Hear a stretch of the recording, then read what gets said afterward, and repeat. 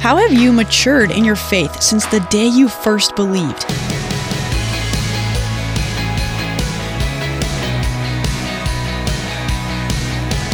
Hey there, I'm Emily Tenter, and this is Unlocked, your daily key to unlocking God's Word in your life. Maybe that isn't something you've spent a lot of time thinking about, but it's true. We can mature spiritually just like we mature physically and emotionally. In fact, Paul spends a lot of time in the letters he wrote talking about spiritual maturity, and it's what our devotion is about today. It's called Maturing in Faith, and it was written by Christian Davis.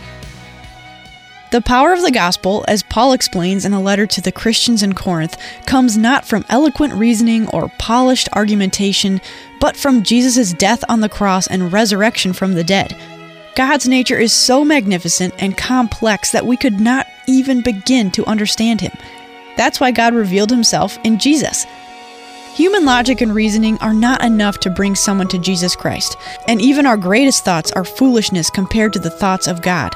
And yet, the Bible is very clear that God calls Christians to mature in our faith by studying His Word, contemplating what He has said and done, and seeking a deeper understanding of His will so that we can know Him better and follow Him closer. And when we want to know what God is like, we look at Jesus. The cross, Christ's sacrifice, the forgiveness of sins, the need for repentance, and the resurrection are all incredible truths that should shape the very foundation of our lives. These basic doctrines are essential to an understanding of what it means to know God, because the only way to be saved is through Jesus. But these core truths are not the entirety of Christianity. As we grow older and mature in our faith, we should strive to deepen our understanding of God's Word. Maturity, wisdom, understanding, none of these things just magically happen. They require an active and continued dedication to the study of God's Word and a heart that is willing to seek instruction.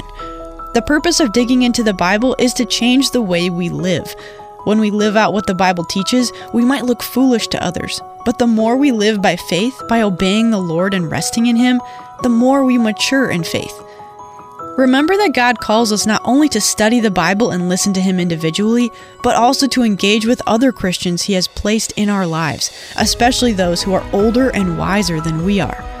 God calls Christians to instruct and build one another up in our faith and also to humbly listen to correction.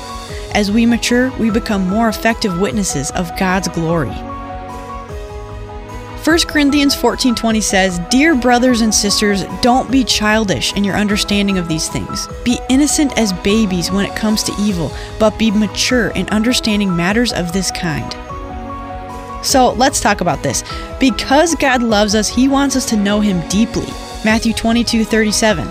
How does the Holy Spirit help us understand things we couldn't understand on our own? Check out John 16:12-15 to help answer that question. And while you have your Bible open, check out 1 Corinthians 1:17 through chapter 2, verse 16, and Hebrews 5:11 through chapter 6, verse 3 to keep God's Word alive in your life. Thanks for being here for this episode of Unlocked. Hey, if you want a new background for your phone, check out this quarter's verse pick, a downloadable image that combines this quarter's artwork for Unlocked with a verse that's featured in Unlocked that you can look at each day right on your home screen. Download the verse pick through our app or website today. And that is it for me. Until next time, I'm Emily, encouraging you to live your life unlocked, opening the door to God in your life.